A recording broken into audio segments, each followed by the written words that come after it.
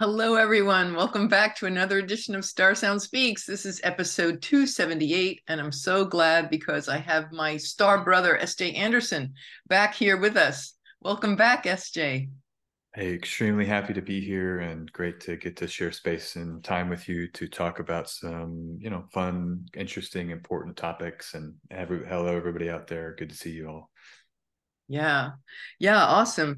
Yes, fun and interesting, and yes, emphasis. We can probably start with important. So, Yeah. in this video, what SJ and I are going to talk to all of you guys about is it's something that's been on my mind, and it is about this. Obviously, the current situation in our world and where we are headed. We get a lot of questions about this as astrologers, and it's this year. We've just come out of eclipse season. We're looking ahead. If you don't know SJ, he's a phenomenal astrologer and scholar, and he did a video which really spoke to my heart, very much in line with what I have been feeling deeply in my meditations and prayers. And it's a great piece of scholarly research that he just released.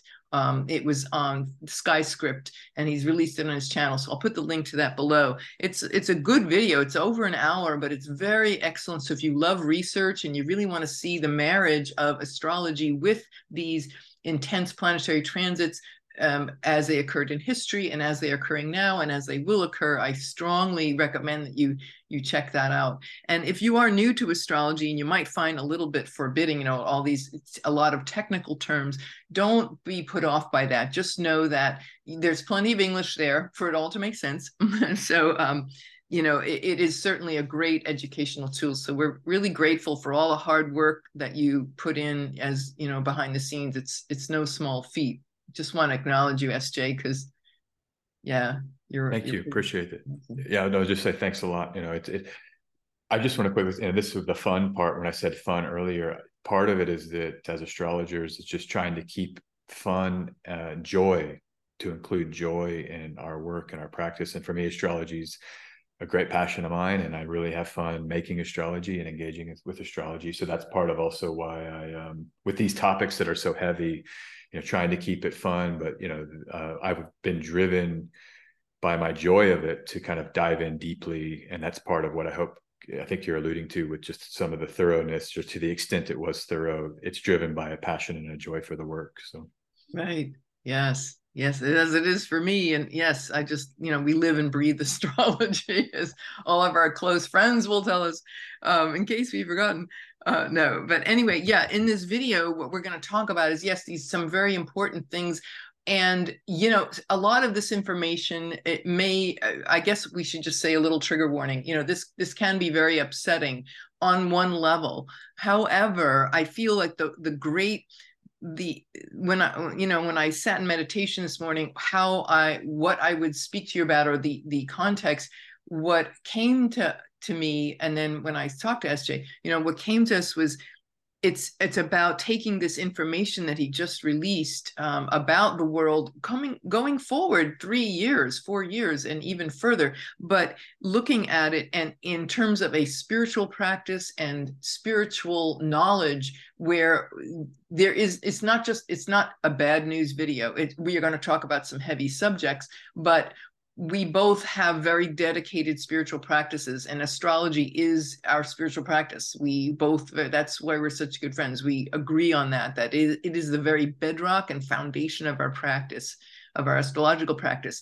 To us, astrology and spirituality, our practice and our practice, are one and the same. So with that, before we get into anything further, just to say that, so we're going to talk about that, but we also there's a particular story that I felt to share, and it comes from the Bhagavad Gita, the great book of the Vedic tradition of India and Tibet. And I think it will shed light and hopefully give us a really powerful context. That's my desire on this day, to share with you about how to hold all of this information that we're about to share with you. So with that, let's dive in.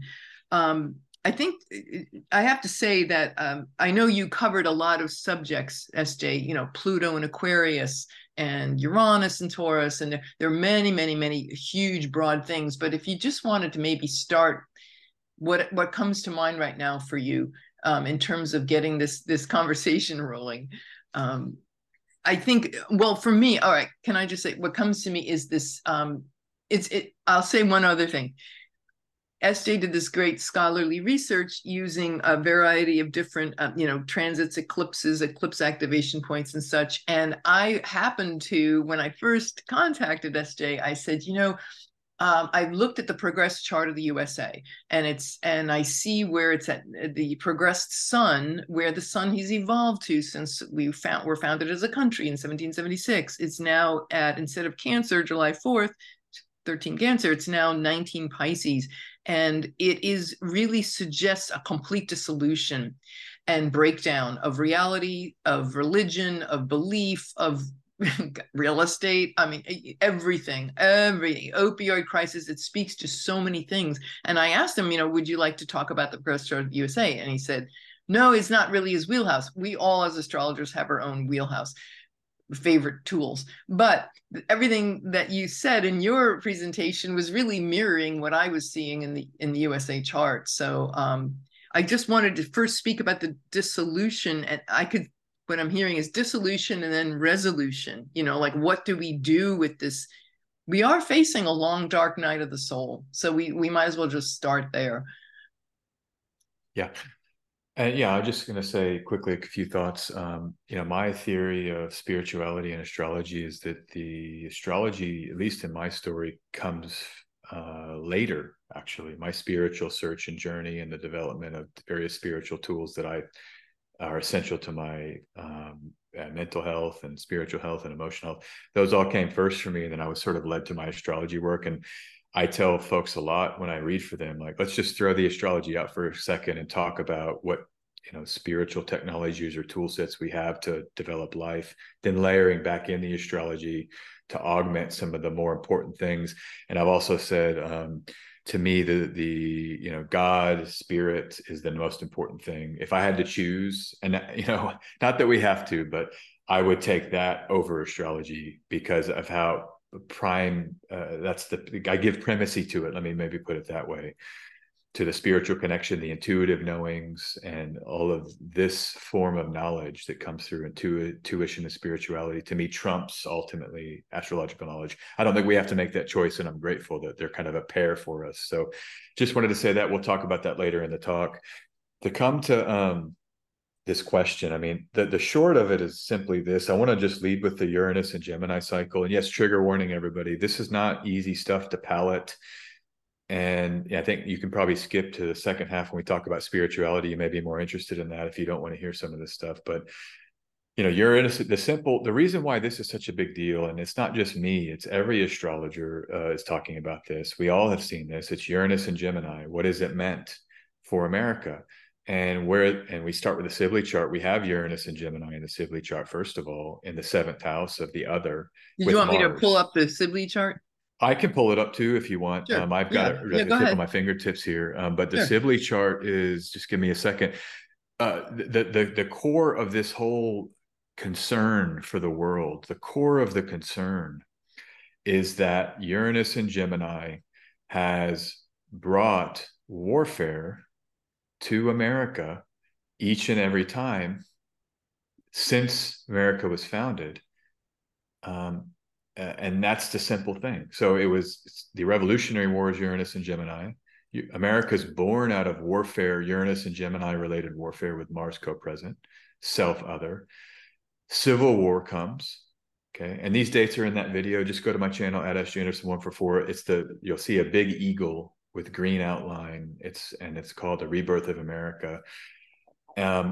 And I go into all the niceties, the details of the dates, but basically Civil Wars, Uranus and Gemini. That's a complete death and rebirth, a whole new post-Civil War, reconstructed, slavery's over. And you have the kind of America of the industrial age there into World War II, which is the next cycle of Uranus and Gemini. America's surprise attack, Uranus, Mars, Pearl Harbor, and then now World War II happens. Now we've been living in the post-World War II era. Up until now, 2025, Uranus will come into Gemini, and it will be there till 2033. And so this is what, most, I'm not saying all astrologers, but a lot of the mundane astrologers out there this is what we're trying to grapple with. What will this be? What will it be? Civil war, war. I mean, and there's no way to avoid the topic. That's the other thing I want to just impart on people here. Like, it's one of those things where it's such a literal cycle, and it's repeated 3 for 3, that we almost have to, and this is how I think about it, choose to go right in it as opposed to trying to avoid it. Like, we have to just go right into this and as a way through it. When you say And right into it, you're not meaning engaging in war. You're meaning to just look at the reality of this and be with it. yeah, I mean, seeing it, and as the task of the astrologer is to look at the cycles and see when cycles come about, and fully bring our consciousness into engaging with the meaning making of those cycles. And it would not behoove us to excise the fact that this has been the core meaning for this cycle. So that's what I mean. Like, we have to put that right on the center of the plate and say, here's a cycle that's been war, and we must now engage with it before it arrives, so that we can elegantly move through it. And maybe, just maybe, and I talk about this in the talk, maybe it doesn't have to be war this time. But I think the only way to even have a shot of avoiding an outcome, though these worst outcomes, is to engage with the meaning making of the cycle directly as we're on the cusp of this cycle arriving, such that it's this classic spiritual principle. If you make something known, you are able to integrate, or the word I use, transmute. If you ignore it, or if it's operative unconsciously, that can sometimes breed what we call reenactment, or traumatic or unconscious reenactment. And that's the whole reason I released that talk. This is the fundamental spiritual reason, is that I want us to see this, and maybe psychically we'll somehow, like a liver, it's the liver, that we can process these kind of darker, cyclical, very prominent and undeniable things, and let the kind of collective unconscious, like a liver, somehow filter it out, so that we can not experience worst case scenarios. So that's what I mean. I know that's a long kind of answer to what you said, and thanks for bringing that up, because we need to clarify that. But it's, yes, that's how I see why we would want to look at this. Of course, not going into war. No, I'm a peacenik. I want to lay down the weapons. I want the world leaders tomorrow to say, we have a Department of Peace, and let's just build peace together collectively in terms of the global community and the global world order. So that's my personal hope. But well, as you're saying this, what flashed in my mind was, yes, there has been these wars that have occurred when the Uranus return in Gemini, but I can't speak for the Civil War, but I know that in the time of World War II, there were they were called Foo Fighters. These fighter pilots saw UFOs in the sky, and that was going back World War II, right? So it wasn't Roswell, which of course there were transits to the Uranus when the Roswell incident happened. But I'm just saying, going back to the wars, World War II, yes, there it was. So to me, that represents that there is this other reality that can be chosen. That maybe this other reality was trying to butt its head in to say, look, guys, you don't have to kill each other. Uranus can signify ETs, and Gemini in the air, right? ET intervention out of nowhere, odd, doesn't fit our world, it doesn't fit our reality paradigm, but it's like this part that's like really wanting to be birthed into our consciousness. So I just had to say that. Yeah, and I mean, this is the great crisis breeds growth. I mean, that's the other major theme I would throw here. Uranus and Gemini is followed by Uranus and Cancer, and the cycles that I break down in that video, there's a major rebuild phase with Uranus and Cancer every time, where you actually have new foundational structures that emerge that then set a course for the next 84-year cycle. So, if we come to our local space, whatever this is, the kind of crisis will breed in terms of accelerating changes of these Uranian changes. Whether it's ET or some new spiritual understanding, AI. I mean, I go through the list of what I think this could be about. We're now in an age of air with the Jupiter-Saturn conjunctions. I think the AI emergence is a major wild card. AI might just kind of show us the way here collectively, and we can move beyond, nation states, the worst parts of the national or the nation state structure of what the world community has been built upon for hundreds of years. And we can move into some kind of more collective, technologically oriented global community. When we already see that budding with things like Zoom. I'm way away from where you are in the world, and we have a real-time sharing of ideas. That's all going to continue, where we can have this kind of global creativity that emerges through technology that I think will help maybe shift this cycle. I say it in the talk, Uranus and Gemini, the difference between this one and the ones that have arrived prior are that those happened in an age of fire. So this is age of fire, just in terms of Jupiter-Saturn conjunctions. So they're happening in fire signs here. And then they shift in the early 19th century, Jupiter and Saturn conjunctions happening in earth signs. And so two of the Uranus and Gemini cycles were earth sign, Saturn, Jupiter, elemental age cycles. But we have a new elemental age that started from 1980 to 2020, that this is the first Uranus and Gemini in the elemental age of air, which means that technology could be some kind of saving grace, where this symbolism might express, rather than kinetic in the earth warfare, Right. It's some kind of more ideas, the war of ideas, the war of information. And these would be better outcomes, I think, at some level, though I still think it could be psychically challenging. It doesn't have to be kind of, a billion people dead or something like this. So it anyhow, doesn't have to be that like robot apocalypse either. It doesn't have to be that. It can be, there's a higher octave that is always available to us, that maybe this is the time, especially with the Jupiter-Saturn conjunctions being air, that, yeah, it's lighter and it's mind, and I could say, maybe coming from our future self, the integration of our future selves into, and future mind into our thinking and our whole processing, and, collectively, as we're talking about the United States here, collectively as a country. So anyway, I just wanted to say that, yes, to really impress upon people that it doesn't mean that we have to continue the past, especially with Uranus, this is our big chance. The past doesn't have trauma like that with warfare. It doesn't have to happen like that. There can be a new turning here. I feel it's being presented to us. So yes, that's hopeful.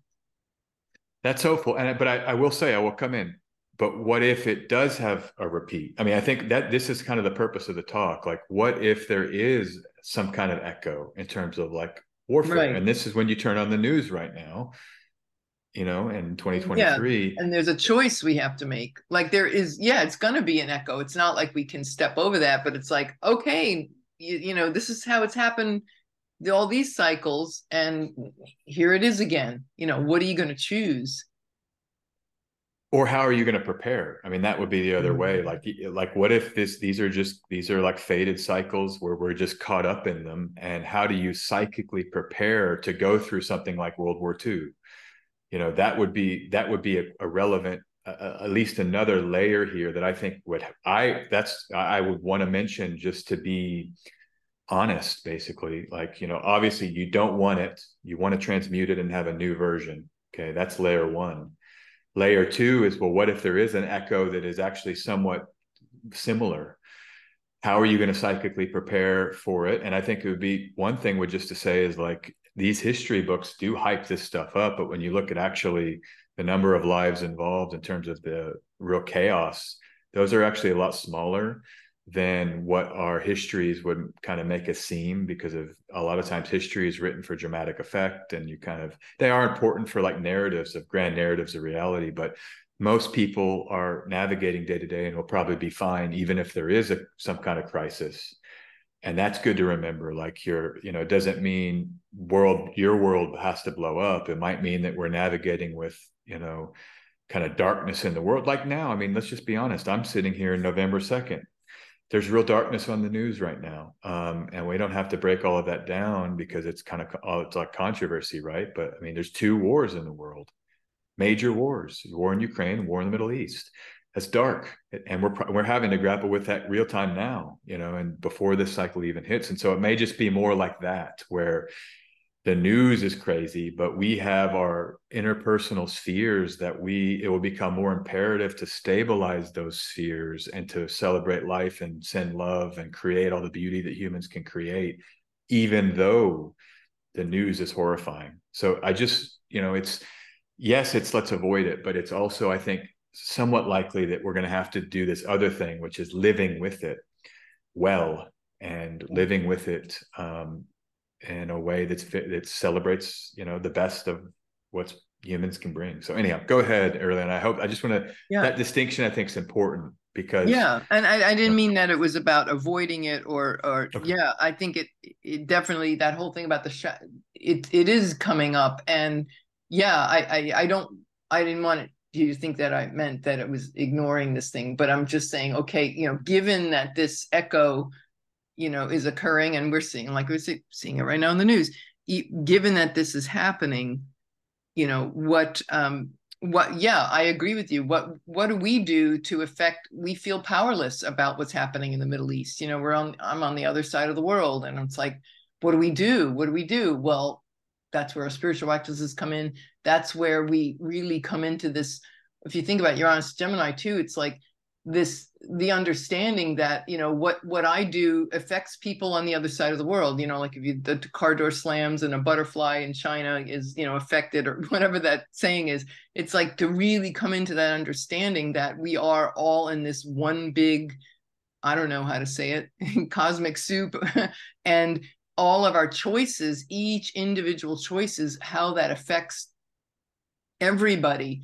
And so there is this chance, yes, we see this war and everything going on, and yet there is this chance but I think I agree with you, it's only by embracing what's there and not hiding from it, that we're empowered to do something. We're in our power when we see that there is a choice. A lot of times people don't even realize there is a choice. We have to say, you know what, there is a choice. Yeah, and I think the choice. Go ahead. Sorry, go ahead. No, that's all.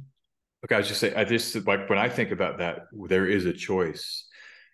What specific choice, like day to day? And I know we were going to talk about we were thinking about talking about that in a second, but I think we should talk about that here because it's highly relevant to what are the choices. And so for me, when I think about like just today, what choices do I have? Well, I could, I can do my prayer work that I do. I mean, I have a set of spiritual practices that I've come to rely on to ground me, calm me, open my heart, and keep me, more on the side of like satisfied versus suffering in terms of the Buddhist sense. And so for me, that's like the number one choice I'm confronted with every day is my personal self-care and spiritual practice.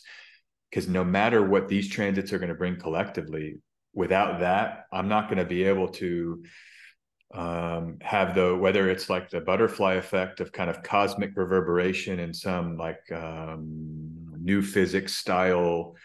And I'm down with that completely. I've talked a lot about prayer studies, that prayer can actually change reality. So I'm down with that. So, but whether it's something that's a little bit more abstract or kind of less centered in our discourse, or whether it is just literally being able to stay grounded as I go out in my day to buy my groceries, and people are scared, or the clients I see are scared, or my family is scared. Like I can be there for them in more tangible, direct ways if I'm choosing to tend to my soul and spirit and my mentality around this stuff as we enter into it. So that's when I think about choice. I think about those kind of practical things that allow me to thrive, might be a good term, or have a light of spirit, the spirit being lit, so that I can add value to the either local stories or the kind of more cosmic. Be able to add that good energy. Yeah, we have agency in the light of this horrific, these wars that we're seeing on. Yeah. Is that what you think about with agency? Sorry, I just went like choice and agency. Is that where you go with it, or do you think about it in another way?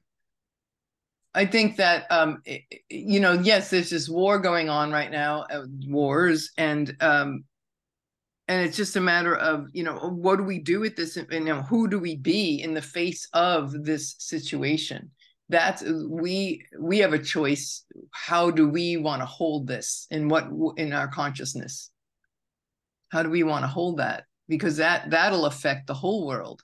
Are we going to buy into the fear and feeling powerless, or because there's a lot of news and information that will drive us in that direction, or it's a choice. Who are we going to listen to at our own level? But I mean, out in the world, there's a lot of narratives out there that are pulling us in different directions. So I don't know if that makes any sense. It makes a complete amount of sense, and I'm really happy you said it, because I didn't even go there. But coming back to the Uranus and Gemini and Mars and Gemini, this is information. And I really think that there's what I would call it is healthy media intake, or there's a term for that, a media diet, our media diets. And caring for and kind of curating the media diet so that the triggering of these kind of emotional states, more like, let's call them more reactive or more just kind of harmful emotional and mental states, that's a big part of it too. And I think I would put that subset back kind of in like spiritual gardening or something like that as a higher level. That would include media curation. That would include the spiritual technologies that calm the mind. A lot of what I do. So just to say, we talked about this a little earlier, but I love the breath work. You had mentioned to me you're into the Kundalini activation. I do something, we called it in my yoga training, Kapalabhati, which is just like it's a Sanskrit for like cleaning the lungs. Mm-hmm. And you do it with basically a kind of breath of fire. I learned a specific version of it for my tradition that I think it's different than like the Kundalini schools that are popular in the yoga centers in America over the last 20, 30 years. They have their own version of breath of fire. But the idea of just breath work, like, I mean, the breath is so powerful to change the mind and to heal the body and to clean the body and to just kind of prepare the mental, emotional space for something that's not toxic, And so that's something I would definitely consider, folks, even if it's just doing like counting your breath, breathing in, full exhales, count 10. There's different people that are like 10, 5, 4, or whatever those are, but like engaging with your breath directly is kind of a rubber meets the road strategy for, getting out of the more, the darker Gemini of the crazy mind and the maybe triggering through the mind. Breath is a body. It's I know it's an air, breath is air, but like Venus is the breath in some of the older texts. Venus rules Taurus. We're talking about the body side of the breath. So, that's one strategy. Others, I'll just keep in mind, my core that I really got deep in when I was younger was Vipassana, which is just simply sitting and paying attention to the body. Again, it's all about living with letting the mind flow however it wants to, but you bring the attention back to something else. And so these are strategies to maybe kind of, if Uranus and Mars trigger and it's like, wow, these crazy mental things or crazy images on screens, these sort of spiritual yogas, I do that every day, a few asanas, that's body and it's not mind. Anything where the phone gets set away. So I just think, that's what I'm thinking about early on, is like these kind of choices for, some of the choices I'm thinking about that I'm going to have to make. Those are just some examples for me that I think go well with your idea here of media diet as a part of it too. I don't want to simplify what you meant there, but that's just, I've always liked that phrase, media diet, Yeah. Now more than ever, goodness gracious. The plutocracy, the rule by the wealthy and how they control the media and the legacy media, as they now call it, mainstream media, legacy media, and that whole narrative, and it's like, yeah, we're at such a choice point here. And maybe that's a good segue just into one of the other kind of technical astrological parts of this. It's definitely for those that are out there that are like, give me the astrology, I don't want your spirituality. I understand everybody has different ideas, but it's the Pluto and Aquarius stuff.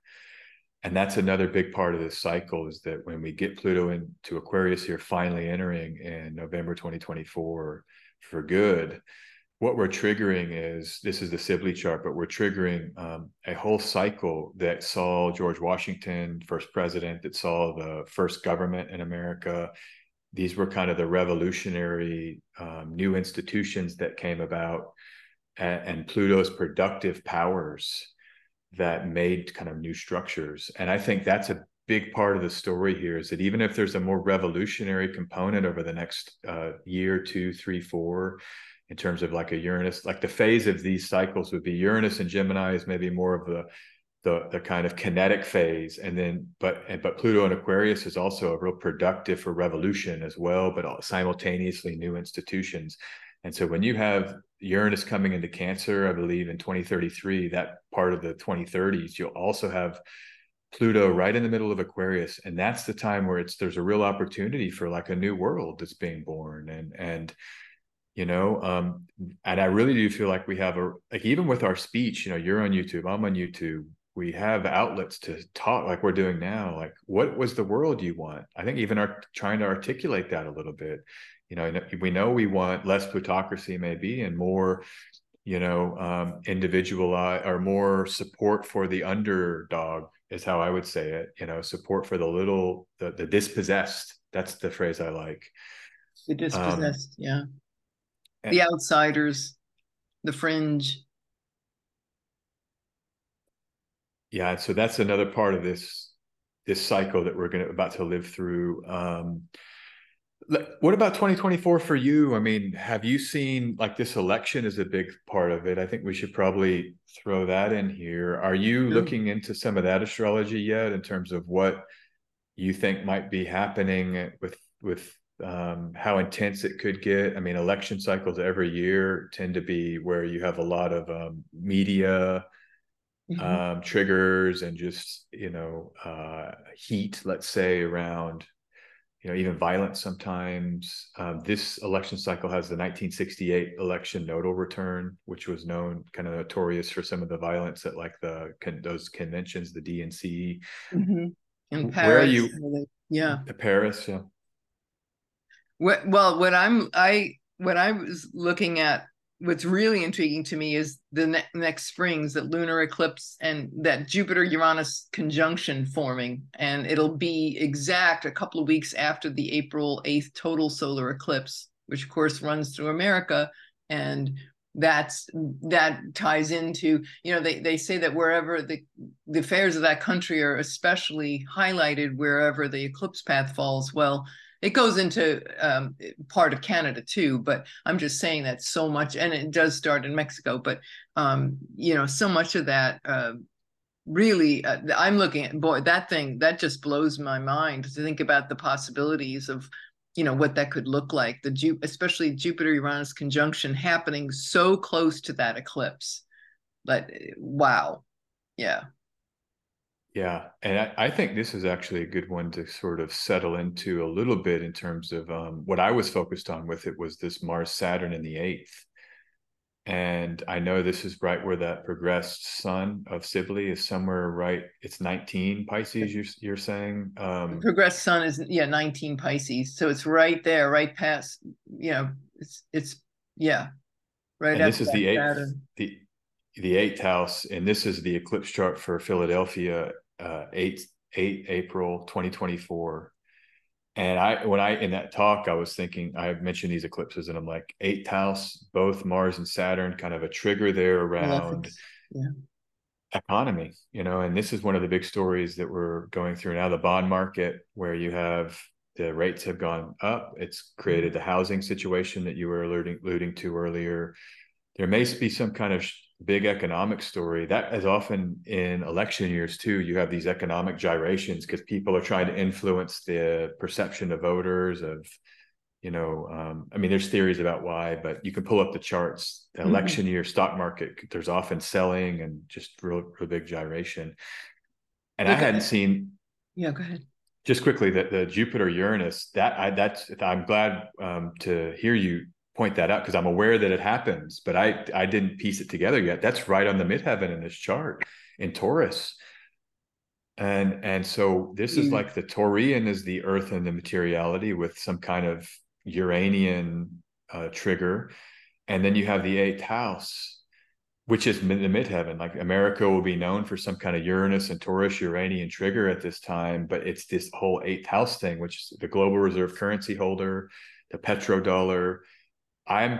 Seeing this makes me very interested in the economic fates next year of how things might unfold. Like digital Wow. currency, to me, that speaks really loud. Like people talk about central bank digital currencies, the possibility of that or how that is lining up. I also see, eighth house, I think about, it can be insurance and of course death, taxes, life, death, sex, and taxes. It's all eighth house. But the insurance, I mean, I've been reading stories, many stories pointing to everything we're talking about here. One of them that comes to mind right now is it was in the news the other day that insurance companies are like getting out of Florida at record rate, and people who live on the ocean, especially in Florida, because they've had the most, they pay the highest premiums because of the storms, but people can't even get insured anymore on because it's astronomical on the shorelines, and many here's but the new kicker of that story is that now people are even with these multi-million dollar homes, they're dropping insurance, that they don't want to even pay the premiums that they can get. And of course, to me, that's like the thread on the sweater that just unravels everything. If you're not buying into the insurance, I don't know, I'm going to just say to me it's like a racket. And so everybody just pulling out of that, then there's nothing left. There goes the insurance industry, and nobody's, if they're not nobody, but those people paying in the premiums that have been the bedrock of that whole industry, and now they're starting to pull out. Wow, talk about collapse. Bailout. This would also could be, maybe there's, of course, they're going to demand a bailout to rescue the economy. That could trigger some of the inequity conversations that Jupiter and Taurus has been about with Occupy. Wall Street happened during that transit, and then there were some others in history. Real quick, just this Chiron, I hadn't seen that. It's right with the sun and moon, and I'm not even you big don't use on Chiron in your Chiron practice.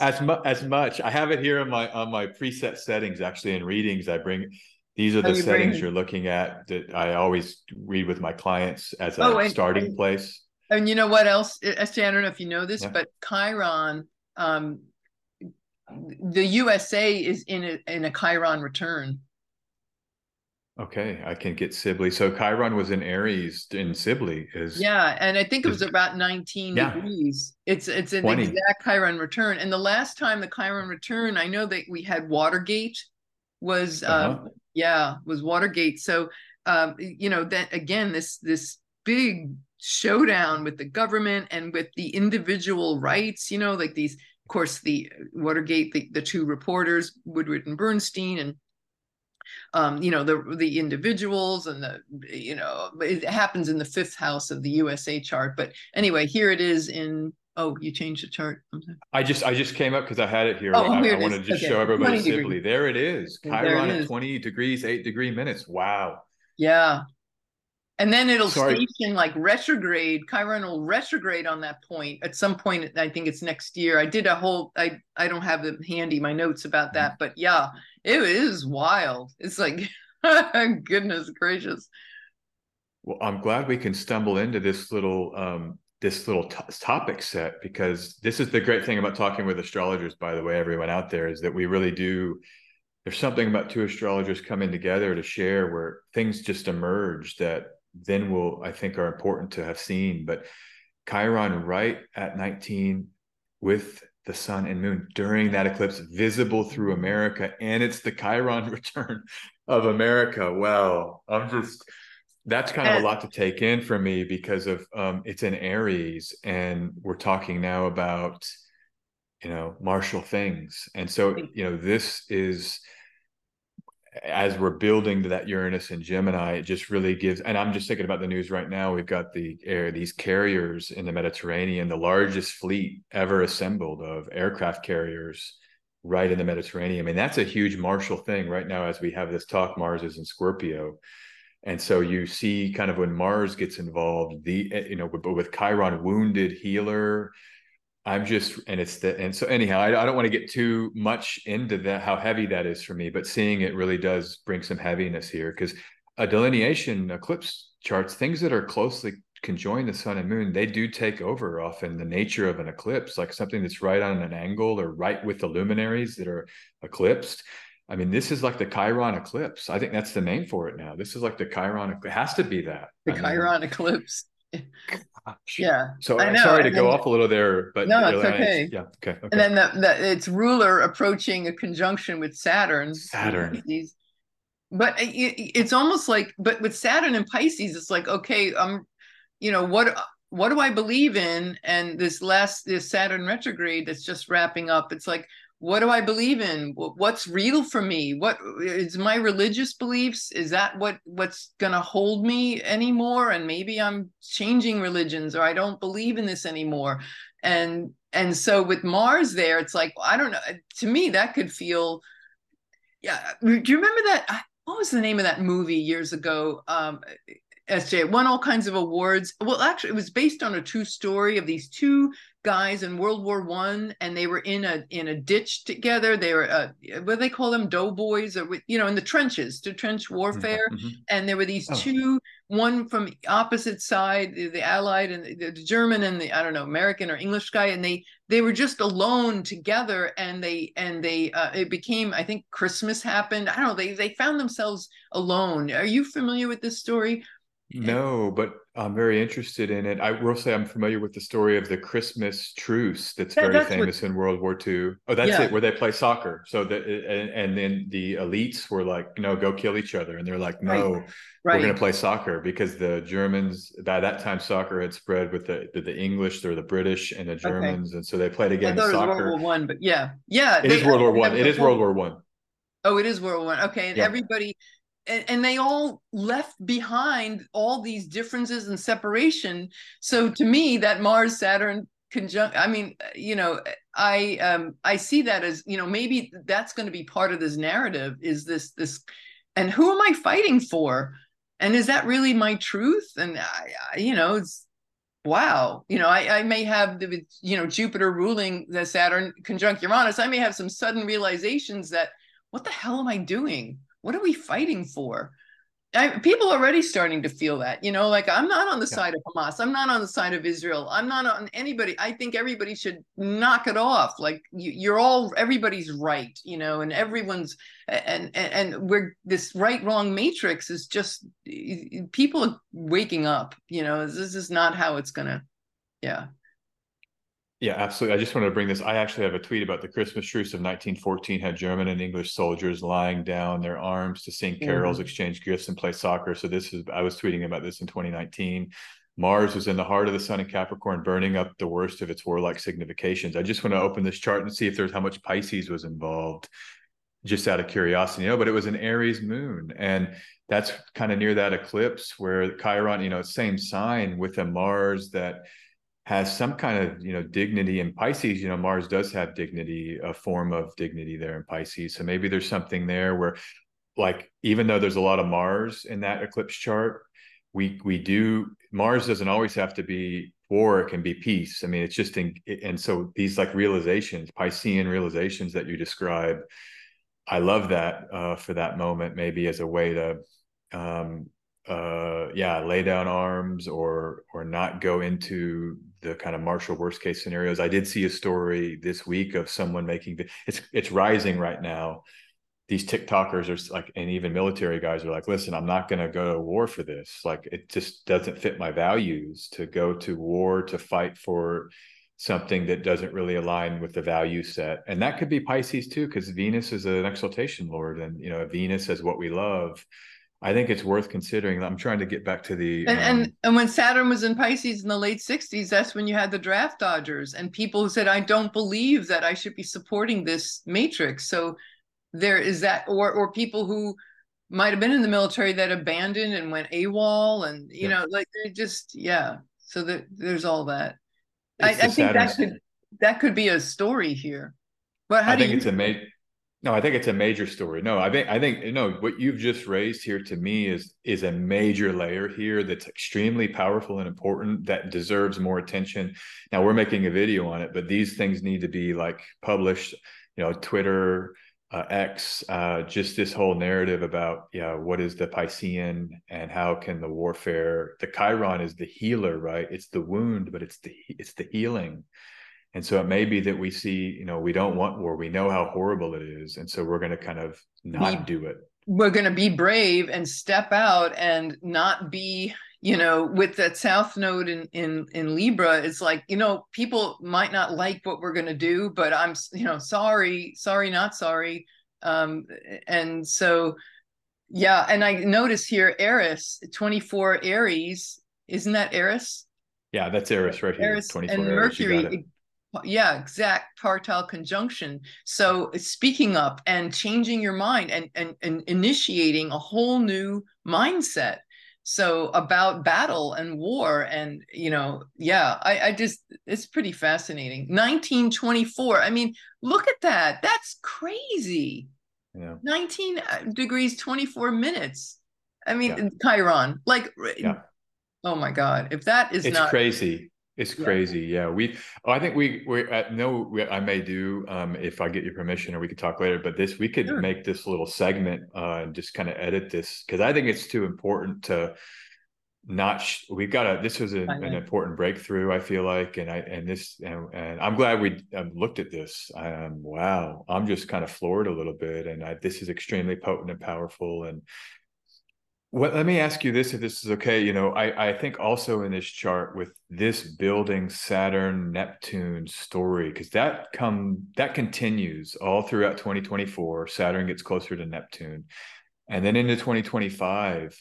That's a big story of 2025 too. Saturn gets darn close to Neptune, and then they conjoin in that first degree of Aries in February 2026. But if we go to a chart like 8 November 2025, you see they're coming together here, trining Jupiter in Cancer.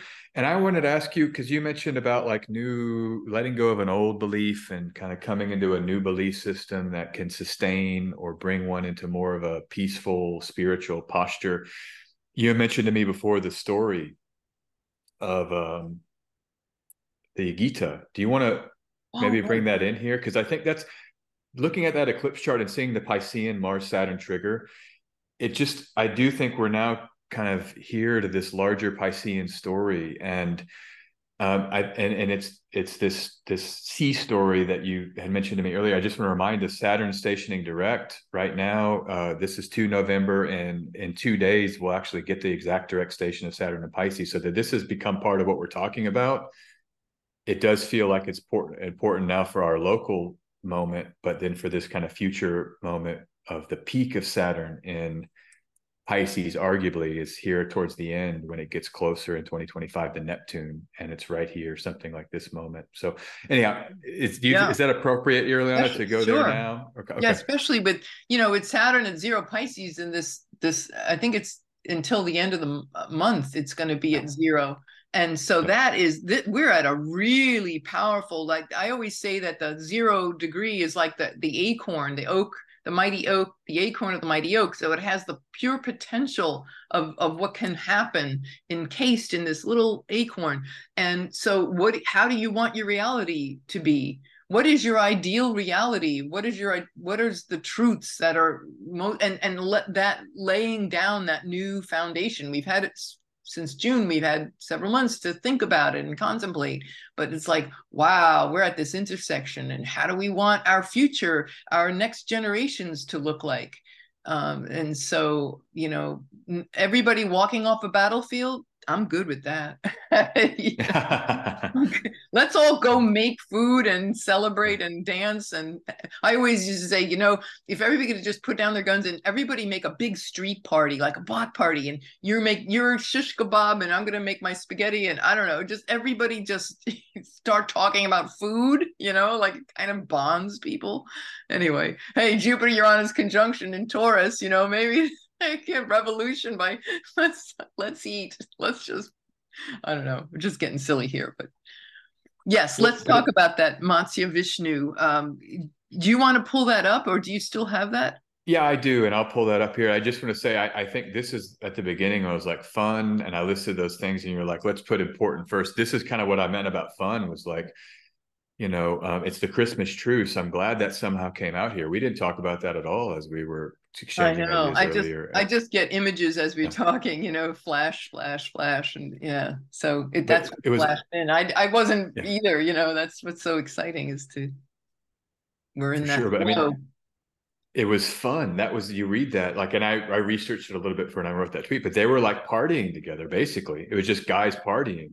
They Yeah, said, we're not going to do the war. We're going to like sing and party and share food. That's what they did during the Christmas truce. And so as you're talking about the spaghetti and the other thing, that's what I feel is really a moment here of the Christmas truce. And I think it's, to me, that's part of this Chiron and Aries, with that Aries moon during the Christmas truce and with the Chiron return, and then that eclipse having, like, that's the whole thing. It's like our deep woundedness allows for the fun. Mars can be fun. Aries can be a real fun energy. It's just like, let's get grooving. Let's just get into it and do it. And even Pisces with Mars and Pisces, that's a fun Mars. So I love that. Anyhow, I'm just glad we discovered this, quote unquote, discovered this through the course of our talk today. I mean, yeah. I'm really floored. I'm gonna be thinking about this. Let me see where I saved that file, and let me just quickly do it. I'm going to stop share for a second and kind of get that file up so people can. So while I'm opening up my files here, um, maybe, is there anything on your mind, but like with the Gita, what is the Bhagavad Gita? Maybe people would want to know about that. What that is. Do you have Yeah. any background on that?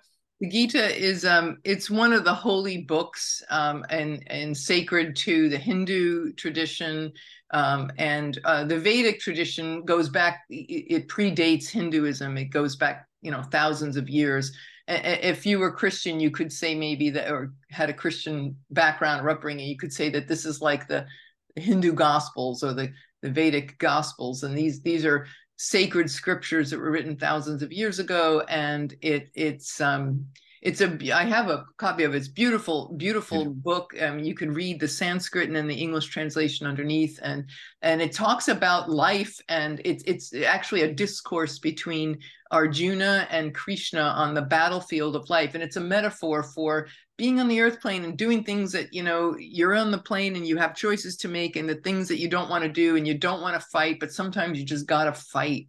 And this is incredible discourse. But I'm not by any means am I an expert on the Gita at all, Hmm. but I that much I do know, and it is a very holy book. So I don't know if anything you want to add to that. Just to say, I mean, I'm not an expert either. I've had copies in my past and I've read through it some. I just reminded of the film Oppenheimer, came out this year, big Right. movie this summer with Venus and Leo. And that plays a role because there's a scene. It was actually, people in India were really mad because there's a love scene. And part of the love scene is that Oppenheimer takes the Gita off the shelf, and it's like lovers reading poetry and they're reading the Gita. But my thing with the Gita is the one thing I've always taken from it, and the quote from it that's always been stayed with me is that Krishna tells Arjuna sometimes you have to go to war. Like war is part of the human experience. And he's like, I'm scared. He's like, go be a warrior, like go fight. That's your spiritual path right now, is to fight. And so I always thought about the Gita as kind of this weird, like inverting what my values are, peace totally. And then it's like you have the God saying, no, you need to go fight. That's what the spiritual thing to do is. There's a contradiction there. And so that I've always kind of held that Gita contradiction. I mean, that's just kind of an aside here. Maybe it relates to Chiron and Aries and the whole themes that we've talked about with Uranus and Gemini, Mars and Gemini and Sibley. But there's something there about what is it, let me just say it in my way that I feel comfortable. Like, what would it mean to be a fighter during this time? A noble fighter for what I believe. And like, you've already raised some things like having fun in the face of terror or in the face of real challenge, still get cooking together and celebrating, and a Christmas truce and having fun. That takes courage. That's fighting for like peaceful connection between beings, fighting for peace, like not going to the war, dodging the draft. You mentioned that earlier. That would be kind of maybe a Krishna, a courageous way to engage this moment if these types of things are presented. Doing our spiritual work is, I think, courageous, and there's kind of a warrior nature to that, even because of the day-to-day nature of spiritual practice. It's very martial. You're in the barracks, you wake up, you meditate. You've lived, I think, in spiritual communities. I have too at times. They run very martial. There's calendars and schedules, and you're assigned jobs, and you're meditating at certain times. I mean, this is kind of how maybe there's what's being communicated is like this idea of kind of martializing a little bit some of our practices to just make sure we're engaging well. Those are a few thoughts I have there. I have the quote up here. Should I put this on the screen? Yes. And okay. Yes, please do. And just to tell everybody what this was a ChatGPT output. Earlier when I was talking to you early on, she was mentioning this story to me, and I just typed in, this is how cool ChatGPT is. I said, Lord Vishnu Gita fish on beach got bigger and unintelligible. And that was my prompt. I've learned how to prompt with this. You can just basically have pigeon speech or a few words, and it knows exactly what I wanted. And then it gave me this whole write-up that was part of it. I don't know if do you want to read? Should we read this, or I think I'll just kick it to you and maybe you can take it from here. Yeah. I have some people on Spotify and Apple audio platforms, and so it would be good for me to read it, for them, for no other reason. All right. So this is a story, and I feel what we're going to say is the story, how it speaks to this current time. And what we said when we began our conversation together, SJ and I, how I said about having a spiritual practice, and this is trigger warnings that we issued, and how this looks pretty dire right now, what we're going through, and what we can do to, how do we hold this, and how do we become empowered by this? So having a spiritual practice. So this, in this particular thing, it says, this has to do with, in the Vedas, they talk about Lord Vishnu, and there's different ways in which the deities appear. And in one avatar, incarnation of Lord Vishnu is Matsya Vishnu, which means fish in Sanskrit. So this is a story of how Vishnu transformed into a great fish to save the world from a deluge. So you think about, the progressed sun, Saturn in 19 Pisces, the moon, new moon, progressed new moon coming up there next year, right in time with that lunar eclipse. You talk about water and floods. Wow. All right. The story goes that Matsya, initially a small fish, was caught by a king named Manu, who is regarded in Hindu tradition as the progenitor of mankind. Manu was about to throw the fish back into the ocean when it pleaded for protection. Out of compassion, Manu decided to keep the fish, transferring it to a jar. The fish kept growing rapidly and had to be moved to a larger vessel, then to a pond, then to a river, and eventually Matsya was returned to the ocean as it had grown too large for any containment.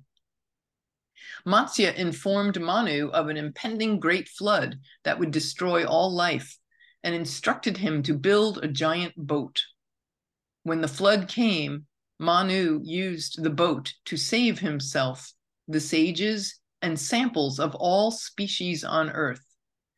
Matsya is said to have guided Manu's boat through the flood, often depicted as a large fish towing the vessel through the waters with a horn. And then it says at the bottom, this myth is seen as an allegory for the preservation of the world, because Vishnu represents the aspect of God that is preservation. For the preservation of the world and the sustenance of life, with Vishnu in the form of Matsya being the protector of the universe during times of cosmic crisis. Wow. And this is when we looked at this earlier, cosmic crisis, I think, is a key phrase that can describe the whole period that we're in now and that we'll be continuing to be in for the next few years. I like that the adjective cosmic is attached, because that tells us about our astrology and the mythopoetic ensouled cosmos that a lot of this is just part of larger cycles, and we can just try to open our hearts and love as best we can as we get through these kind of cosmic, cyclical, maneuvers here. And I think that just to come back to the transit, as soon as you told me that, and I thought about water, and it was, these are the transits. It's the Saturn in Pisces, Uranus, Neptune in Pisces, but it's that eclipse chart to come back to it's Mars and Saturn in Pisces in that eclipse chart. It's the new progressed moon, Sibley in Pisces.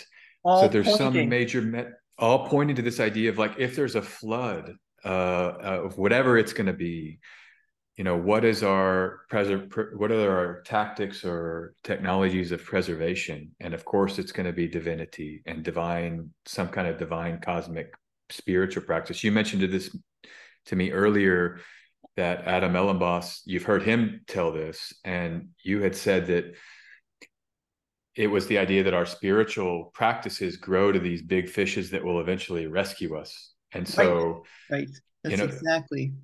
when we come back to the idea of what we're choosing, and earlier I was like, let's choose, this is what I'm choosing, my meditation, whatever it was, media diet.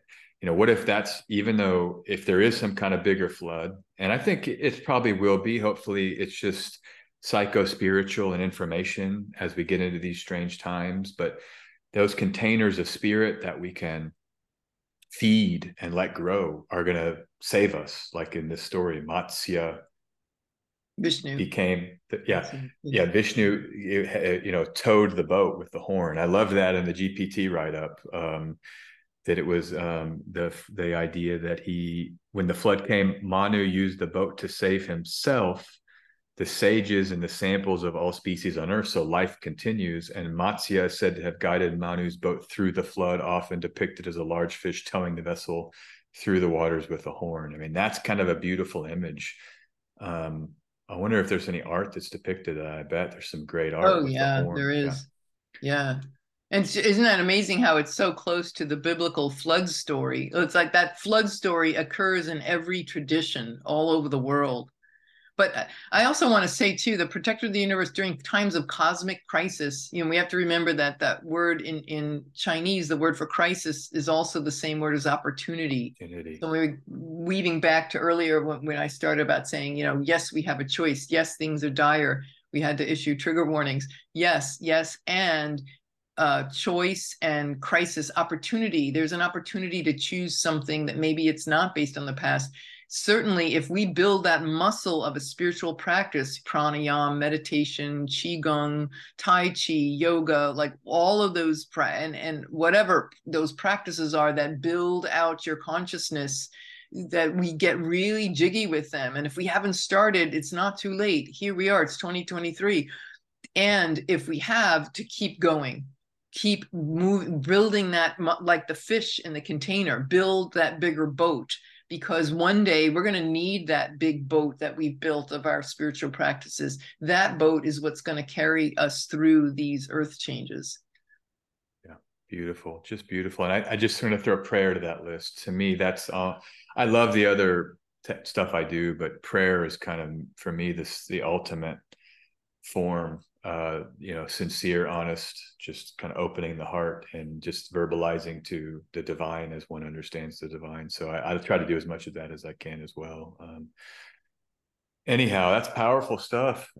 Just thank you for sharing this with me. It's beautiful to be exposed to this today. Wow, I'm gonna have a better day We're for going to have a having better thought day about this too. stuff. So Between this and that Christmas truce, man. Let's all just create Christmas truce. It was like this piece of consciousness bubbled up during the war, and there it goes back again to SJ. With the Uranus and Gemini, it's like, okay, this other higher consciousness bubbling up, and it's like it can take hold. I mean, for that magical few hours that those soldiers played on the field with each other and partied, and they even gave each other little Christmas presents. yeah. So it's like it just showed us. I mean, it was only for a little bit, but it's like, hey, it's already been done. Now all we got to do is grow it, just like the fish in the container. Take that and then just keep growing it and growing it. to me, that feels, that's the other side of this long dark night of the soul, is that this is what's available to us, to move. It is gonna turn out. I mean, I say it is gonna turn out okay. But we do have to go. We can't deny that we're not going to go through a dark night, but there is this choice that we have. So 100%, absolutely. And I think this is why talks like this are needed. We need people coming together to say, well, how are we psychically and spiritually processing the intensities? And that's why in the talk, I mean, people can see that video, but I have a whole section at the end it's like titled psycho-spiritual processing, because you can't, you without including that, you are very much left maybe ill-equipped. And I had a little trigger warning introduction I recorded, and I'm like, go to that end, go see the psycho-spiritual processing. You have to do that in order to process this information. And that's some of the feedback I got. So this video feels like a nice companion, because we've had some really cool deep layers symbolic layers that I think can help augment. So, again, thank you. Just beautiful to have come into this with you. And it really does make me think about the Piscean moment we're in a whole new way with fish. I mean, that's the whole fish symbolism. And now you have that story. You've got the waters of a cosmic crisis through like a flood, and it's persevering through that. So I really do think it fits our astrology over the next 2 years very much. So this metaphor from the Gita, this allegory. So yeah, and that the boat is our spiritual practices, and astrology is kind of like a passenger on the boat that's helping guide and navigate. But honestly, you really like you were saying earlier, if you had to choose, it's the boat. If you got nothing out of this conversation today, is like build that boat and keep building and expanding that boat. That's what really matters. And the astrology is just pointing to how important that is, and the timing of why that is so crucial right now. Saturn is seafaring in the ancient texts. So it actually is the sailors. And I would say it's the boats too. It's the container. The structure, the Piscean. So that's beautiful. Yeah. When does Saturn hit that exact conjunction with Neptune? I know it's going to be in Aries, but it'll get pretty darn close when it's still in Pisces. Let's walk through that. Let's just animate that. I think that might be a nice kind of closing, just to kind of see this animation. I'm going to actually remove, just to make it easier to see everything except Neptune and Saturn. And we can see here, we're in November 2025. Actually, let me walk back if you don't mind, because I want to start in May. Sure. And actually we can go, Neptune comes into Aries. Let's go back to May 2024 and we'll just animate it. So here's May 2024, Neptune in Aries.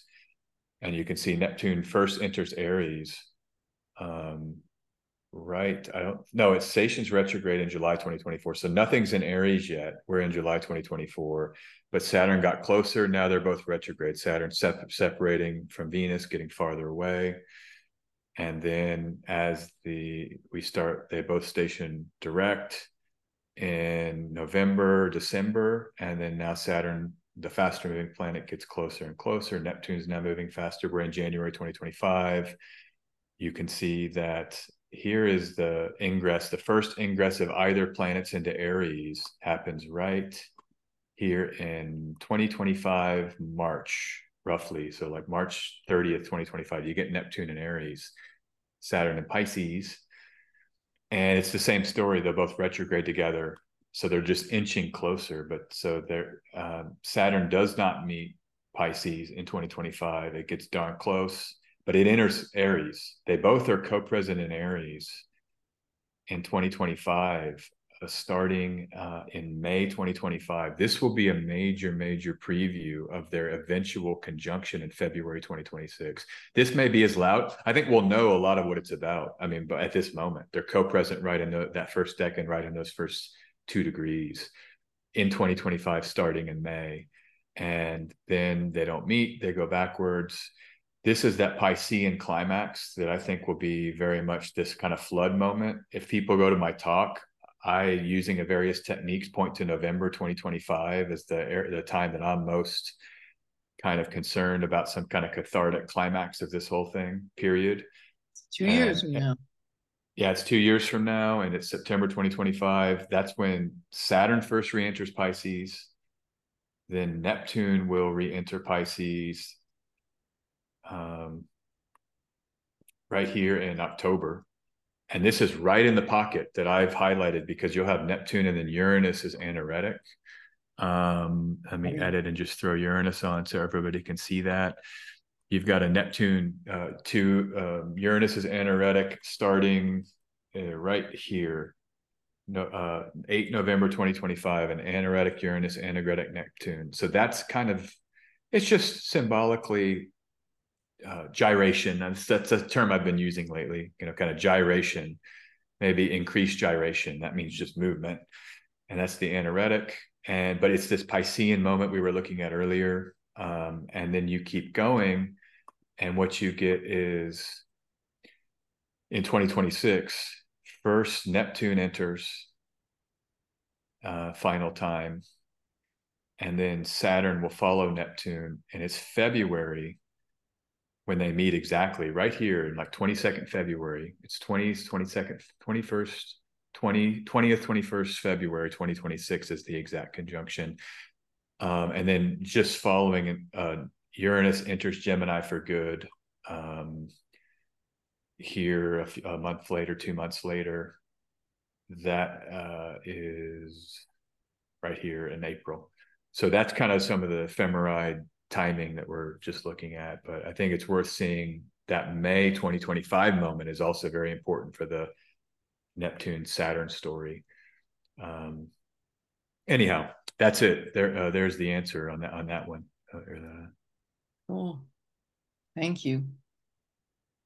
Welcome. You're welcome. I'm going to stop and come back to you.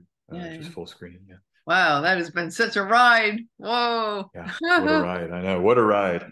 Wow. We were on Matsya's boat, or Manu's boat, and we went on such a ride. Yeah. I know. Really grateful for your time. Grateful to be with you, and thanks for your time. Yeah, thanks for sharing this. And just, yeah, I'm happy that we have this here. We've articulated some of these things. I think it'll be useful for people out there, and I'm grateful to be able to do it and be with you. So. All right. All right, everybody. So at SJ Anderson 144 is SJ's YouTube channel. And to contact SJ, it's just sjanderson144.com. Is that right? There. Okay, good. That's it. Yeah, and I'll put the links below. Yes. Yeah. All right. And well, I wish you all have a great time off. I know it's well deserved, especially after today's talk. Definitely need a few days to process that one. All right, my dears. Well, all right. Much love to all of you. And please, if you found this information useful, please do share it with your friends. Like, share, subscribe. I hope we've given you enough hope about how to, navigate through this, and that, yeah, we know the tools for doing this in the highest way to make the most of this in terms of our evolution, it's individual and collective. All right, everyone, we'll have a great one, and much love to you all. We wish you the best, and we'll see you soon. This is Irliana Samsara and SJ Anderson, wishing you the very, very best. Namaste. Namaste. Star Sound Speaks, starsoundastrology.com. Have a great one. Bye for now.